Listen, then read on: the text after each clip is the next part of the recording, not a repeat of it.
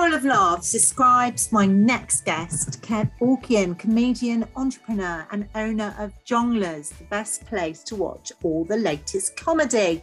This week, the Comedy Club is back live across several venues in London.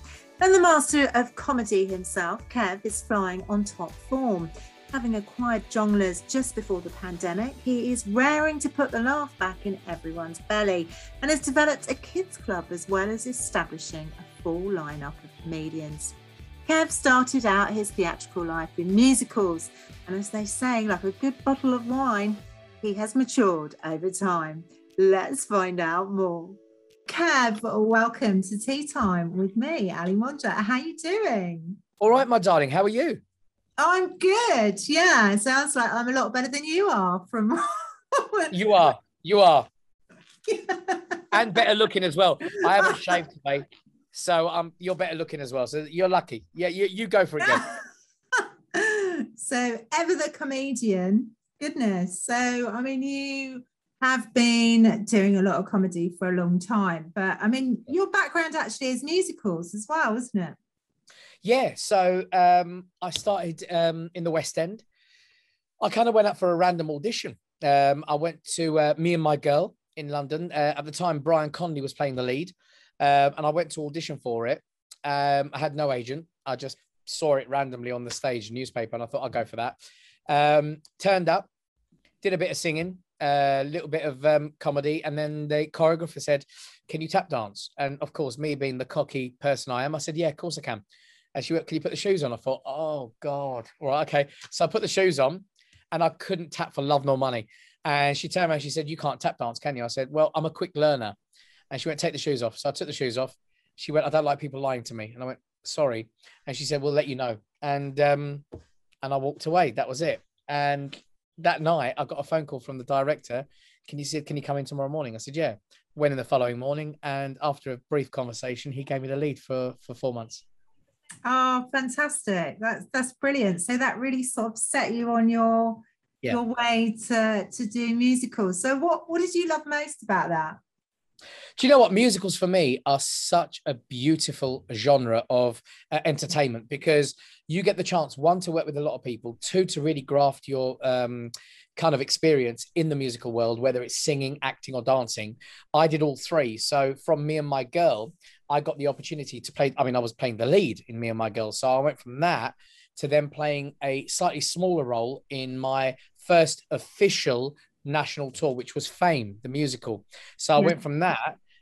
Then I went into Fame. Then I went into Happy Days, the musical, which was an original, and I'm playing the lead comic in that.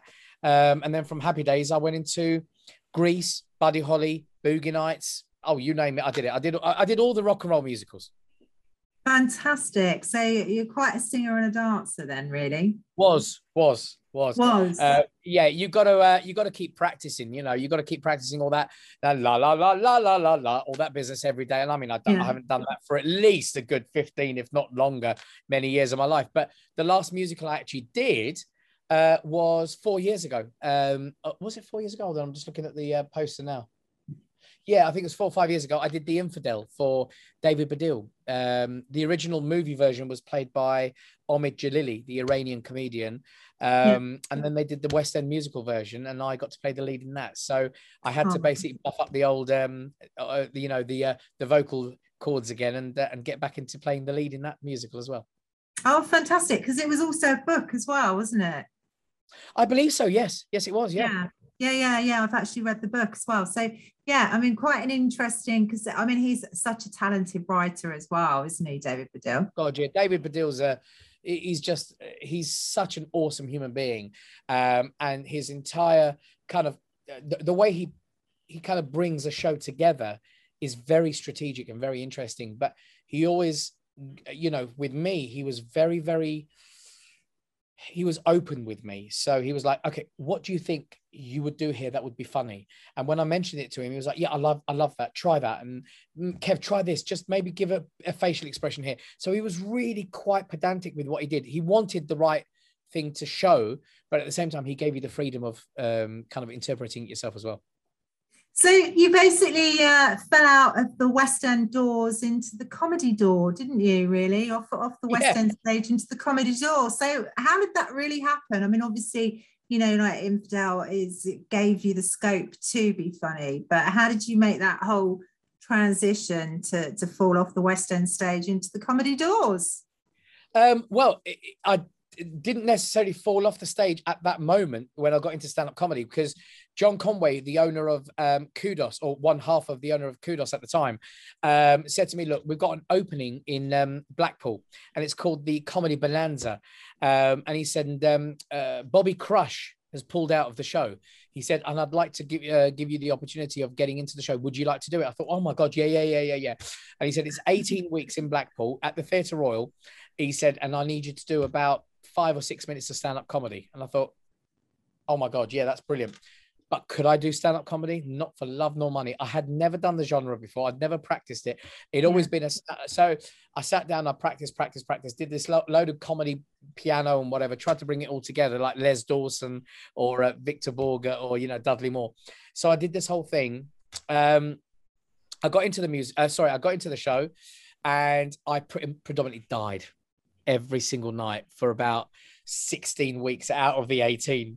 And I kept practicing, and Jimmy Cricket kept putting his arm around me going, try this. And Billy Pierce did the same. John Inman did the same. The Nolan sisters did the same.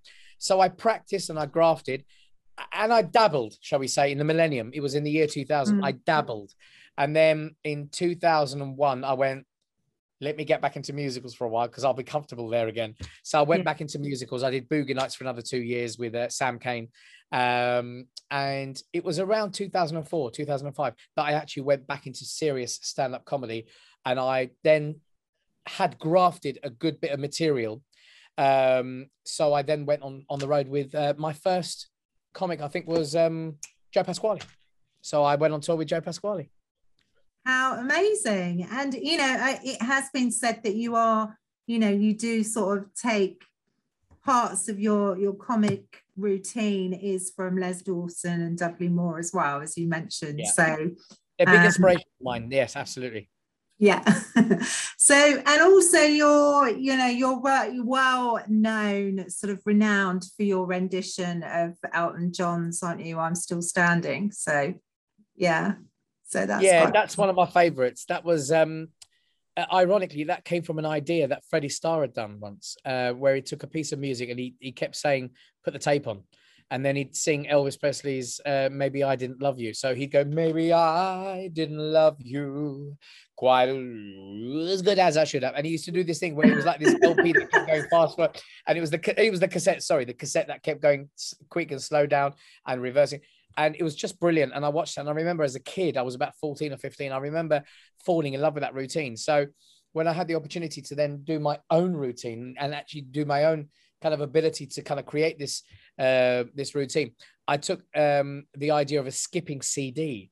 And then I put the Elton John's I'm Still Standing to it. And I just devised this entire routine from that. So it's an actual inspiration from Freddie Starr that I upgraded to make it my own.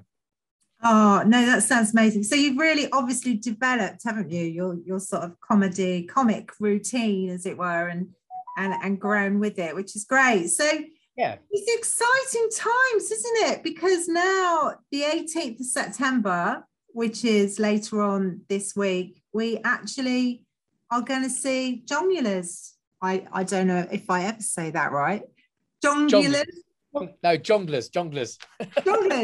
Jongleurs. Yeah, bless you, darling. Yeah. But perhaps I've got my own little comic routine myself there. Hey. Don't, because I'll get you on stage. Trust me. No. Oh, no. Anyway, so yeah, no, that sounds amazing because, let's face it, during the pandemic, that's what we've needed more than anything else, isn't it? A good laugh. And to have it live back on stage in the middle of London is awesome, isn't it? Yeah, do you know what? It's been a tough time. And the entertainment industry got a massive hit from the pandemic, and things just disappeared overnight. A lot of comedians were suffering, a lot of entertainers were suffering, a lot of variety artists were suffering, singers, dancers, actors, everyone was affected by it. And during the pandemic, I had the opportunity to buy Jongleurs, and I went ahead and did it. And the reason I did it was more for bringing back hope for all the other entertainers and comics that are out there that were, and I believe, some of the greatest artists on the planet, but just didn't have a platform to work. So I bought the brand because I believe in the brand. I used to work for the brand, so I bought it, and my intentions are to grow it to the largest comedy brand in the UK, with the hope that we can bring back a ton of venues, a ton of opportunities, and a ton of shows for comedians as well as audiences to come along and have a really good laugh. Yeah, no, that sounds good to me. I mean, how, and in the height of its peak, because I mean, it must have been going for a good 20 years. 1983.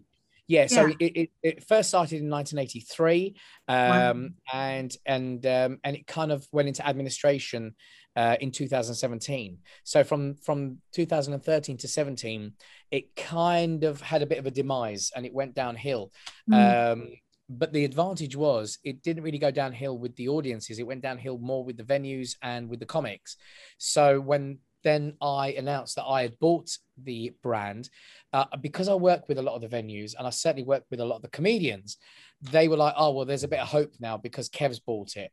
So there was a few backlashes, to be fair, and that was expected, to be honest with you, from a lot of comics that had been owed money from Jongleurs. So they were being a little bit, I suppose, in a way, understandably, a little bit angry that they were owed money, and suddenly they were asking me for that money. And I just said to them, look, I'm going to do something better than that. I can't afford to pay you all back, particularly the ones that were owed money. But what I will do is I will honor and offer the work to you first. Those people that were owed money, I will offer the gigs to you first. You can take the gigs first, and I will honor it by giving that work back to you with the finances, so that at least you get some money back before then we offer it to other comedians out of that. And a lot of them were really understanding. Actually, if I have to be honest with you, nearly 99%, nearly 100% of the comics were like, great, Kev, look, we'll do that. A few of them are still tarnished by the unfortunate experiences they face, which I don't blame them at all. But things move on, companies move on, and the brand moves on. And the brand's in good hands now, I believe. I've got a great team that work with me. They're awesome human beings. They love the business. They love the industry. And I'm now working with some incredible venues all over the country. So if we can bring back the comedy in a big way, then that's what it's all about. So how many different areas are you? Because I mean, they used to be everywhere, didn't they, these comedy clubs? I mean, I can remember Southampton, London, you know, just to name a few cities. But I mean, how many clubs are there going to be across the UK to start off with? So at the moment, we've got about 12. In its height, historically, Jongleurs had 18. So what I'm doing now is I'm going to focus on building the brand to as many cities as possible again. And yeah, I mean, there's no limit actually to the amount of venues we want to open. I've got an entire strategy plan in place already for 2022 and then over to 2025. So we've got an entire strategy from not just this country as well. We're looking at overseas, and we're looking at a different platform as well. So there's going to be quite a lot of different versions of it coming out. And then because I'm very affiliated with the pantomime industry as well, having done 27, 28 pantomimes myself, I'm also looking at oh no, you didn't. Oh yes, I did. Looking at maybe in 2022, looking at opening the first ever Jongleurs pantomime where it's all comedy. All the artists are comedians. So we do a different version. We do a different version of the actual wonderful story of, say, Aladdin or Cinderella. Oh no, that sounds amazing. That really does. And I mean, obviously, you know, you've got the scope there anyway, because you have actually worked across the world in comedy clubs, haven't you? Yeah, I've been blessed to have done that. Yeah, everywhere. I headline in Las Vegas every year, which I'm very, very blessed to do. I've already booked my flights for. I actually spoke to the guy about half an hour ago before before we had this conversation. So he's just confirmed the Tropicana Hotel in Vegas. I headline it every year, so I'm going back out there now in February to do that.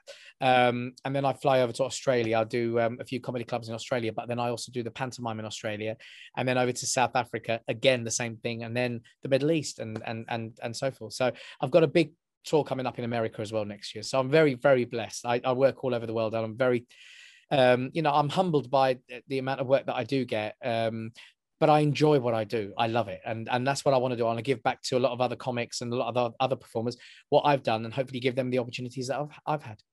Yeah, well, I mean, what's not tonight? You're making people laugh, aren't you? It's the best medicine in the world.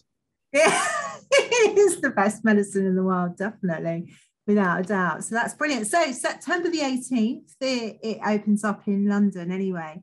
Is that 3 venues across London? Yeah, I believe so. So at the moment, we've got the 18th, which September the 18th. Actually, hold on a minute. We've got September the 16th, which is the Highland Restaurant. We've got the Establishment on the 20th. We've got the Water Rats on the 20th as well. So we've actually got two brand new venues opening up. So the Establishment's on Greek Street and the Water Rats venues on Gray's Inn Road. So we've got those two venues opening up. We've got the Blackpool Tower opening up this month as well, and that's on the 23rd of September. So that's really exciting because that's not a comedy show as such. That's actually a variety show. So what we wanted to do was champion not just comedians, but we wanted to champion variety artists as well. Because let's face it, variety artists can also be very funny, but they can, they have a different way and a different talent to their abilities. So we wanted to bring back that as well. And then we got the Queen's Theatre, which we're opening on the 24th of September. And you were mentioning Southampton. We're doing Concord Club.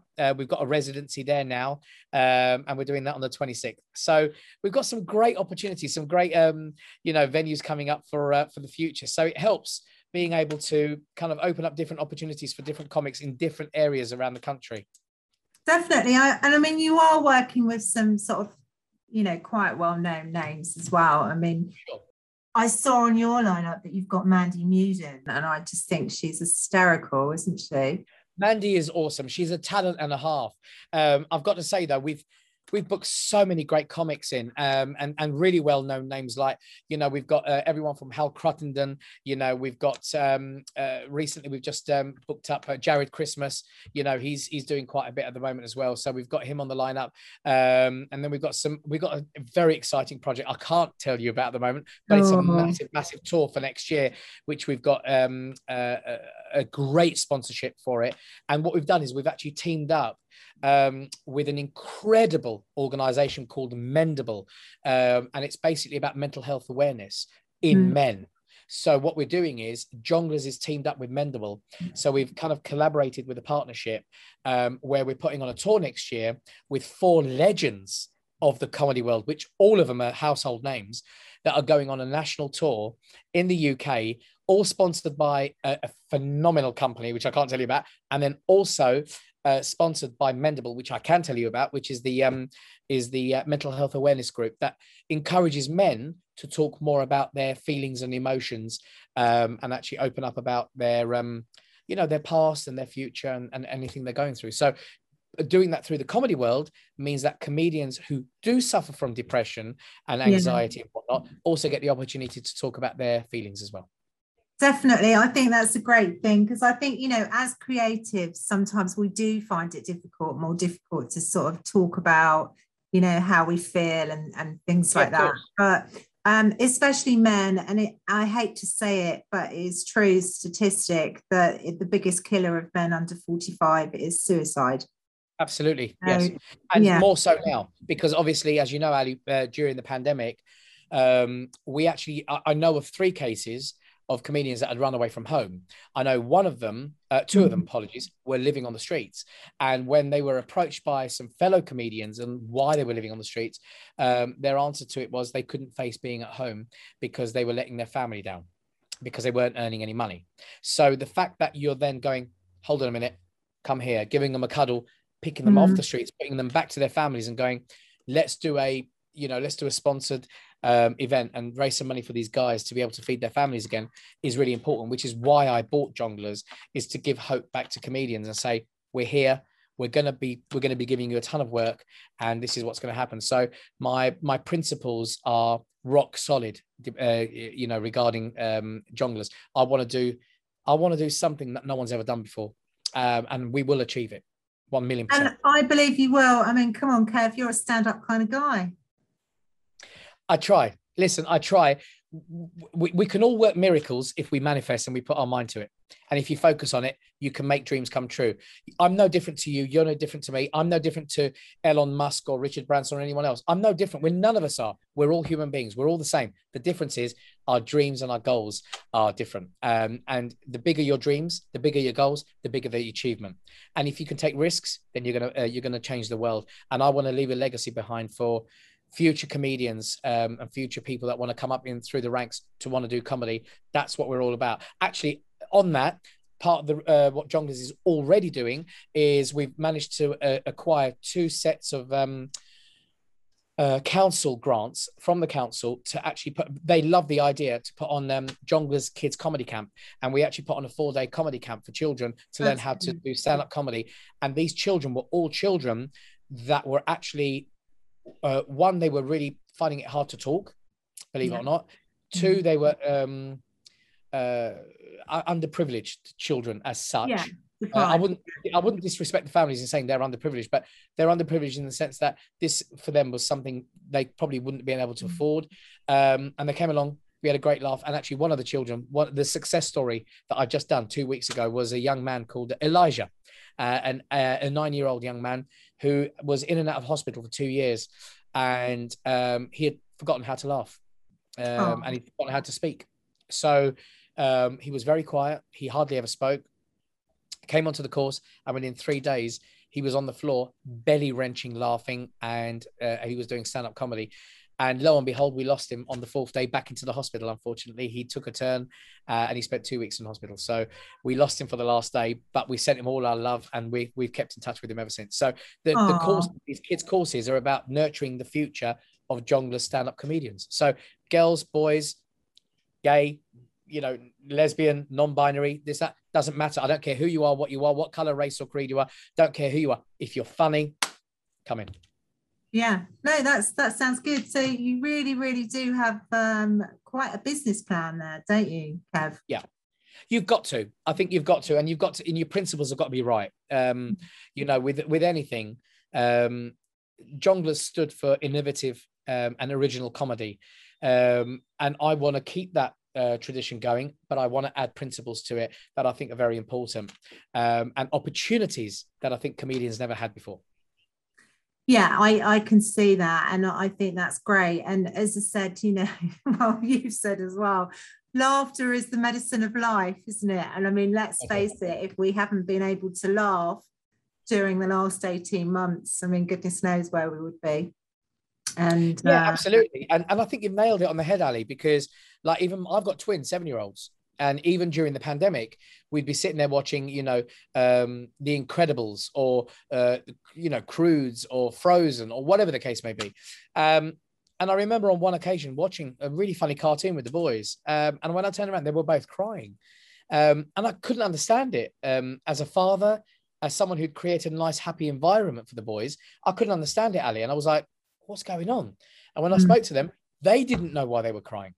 And I realized there and then that even 7-year-olds can go through mental health. They can go through real kind of trauma, depression, anxiety. And when I finally got down to the nitty-gritty, which took me about a couple of weeks to get it out of them, it was more the fact that they missed their friends. They missed the interaction with their school. They missed actually learning. They missed a lot of things. Even though we were homeschooling, we weren't doing it right. And I think I realized there and then, I mean, homeschooling I'll never do again. By the way, I'm officially announcing that on your podcast. I would never do it. Never in a million years do homeschooling again. Sounds came out of me that even a pregnant woman wouldn't do, right? Sounds came out. I was like, what is going on? Homeschooling, never again. But, they were crying. So I think it gets to the point where you think they also need to be stimulated. So that's why Jongleurs Kids Comedy Camp was born. Oh, brilliant. No, that does sound good. And as you say, it's got to be, I think there's something for everybody, isn't there, in what you've created here. And it is Absolutely. really good to see a good British name. Like, I'm not even going to say it now because now you've got me paranoid that I can't actually say Jongleurs.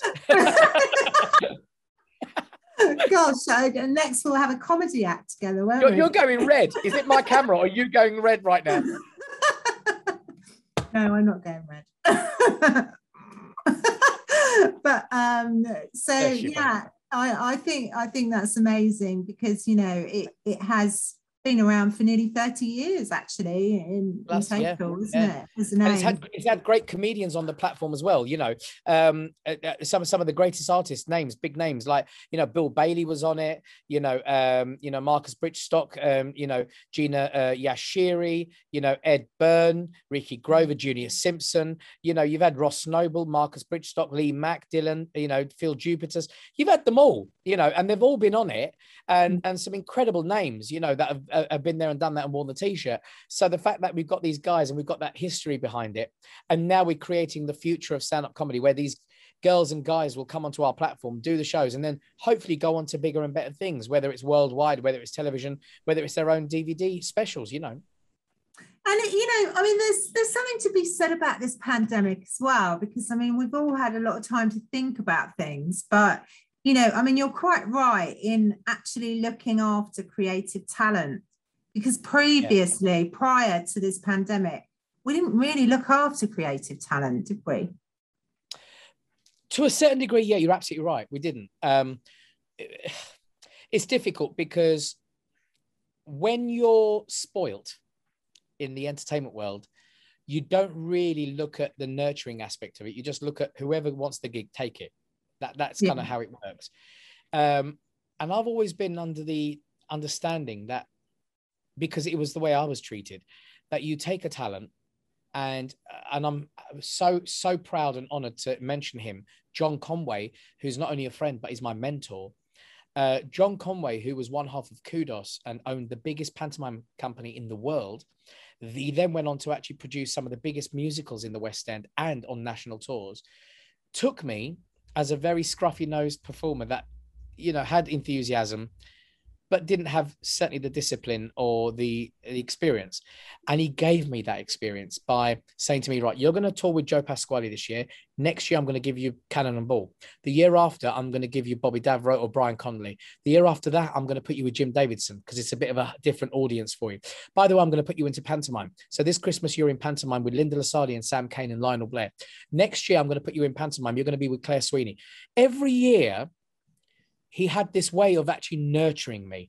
And he put, by the way, the biggest one he did was Haven Holiday Parks. So I ended up touring, I think 2 or 3 years back to back, doing stand-up, doing seaside specials, doing that kind of stuff in Haven Holiday Parks. And I learned so much. And the key element to everything I did was I played to every single possible audience you could throw at me, from hen and stag parties to literally 7 people in a private event who were all multi-billionaires who are sitting there and they're judging you when you perform. So I've done everything as far as the audience goes, and I'm still doing more because there's so many new ways people are kind of wanting to watch shows and this and that, whatever. So I've performed in some of the most prestigious venues around the world. If I can do it, why can't any of the comics that I'm employing do it? Of course I can, but you just got to nurture them into that platform and say, look, this is what's happening. I want to help you get to this platform, and this is what I want you to do. So that's how we're working. Yeah. So it as I said, it sounds like a really sort of sound business plan, and it's a good idea, isn't it, to look after the people that are working for you as well. Totally, yeah. But you look after them, they'll look after you. Yeah, you got it. You got it. Well, do you know what, Kev? It's been amazing to have you on Tea Time. I've already had a couple of good laughs. Bless you, darling. Bless you, darling. It's been such a pleasure talking to you as well. This is the first time we've met. So this is the first time we met, and you're just an absolutely wonderful human being. Thank you so much. I know yours was tea time, mine was water time, but we did it. We made it happen. So it's all good. We did, yeah. So definitely. And I will look forward myself to coming along to one of those clubs that you own. Anytime. Yeah, absolutely. Come along, sit down, have a good laugh. We've got some great talent. And we're booking some incredible, phenomenal artists at the moment who are coming back and going, yeah, want to get back into it. So it's great. It's really great. We're blessed. And hopefully we can give back to the audiences in absolute droves when it comes to the shows. Well, I think so now. I mean, now is as good a time as any because, you know, things are basically back to normal, aren't they? You know, by the odd vaccine or mask. Yeah, sure. Yeah, but you know, the comedians will talk about it, and that's the other thing. One of the great things about comedy is, you know, it's an opportunity for comedians to be able to talk about what's happened in a comedic way and allow audiences to laugh about it now. Because even though we've lost so many wonderful human beings on the planet through to this pandemic, we've also saved millions of people as well. So, you know, there's a happy balance there. And all those people that did lose someone to the pandemic, you know, it's about coming along and kind of relieving yourself with a bit of light-hearted entertainment to go, we went through a tough time, but, you know, we've come out of it on the other side now, and let's look towards the positives again. You know, even though the negatives have been there, let's look towards the positives. So that's what Jongleurs is about. Bring the positives and make everyone laugh. Yeah, brilliant. Well, thank you for coming on Tea Time, and I look forward to many more laughs. So absolutely, and you're invited anytime, darling. Please come along and enjoy it. We've got some great venues. Keep your eye on the website jongleurs.com because we've got tons of new venues opening up and a ton of new shows coming in as well. So 2022 is going to be a very, very busy year for all of us. Definitely, I will do. You take care now. You too, Ali. God bless. Bye. Look forward to chatting with my next guest on the Tea Time sofa this time next Saturday. In the meantime, if you would love to get in touch about having a chat with me, you can reach me on teatime@forthenow.co.uk, or you can find me on Facebook, Twitter and Instagram on Tea Time with AM. Bye for now.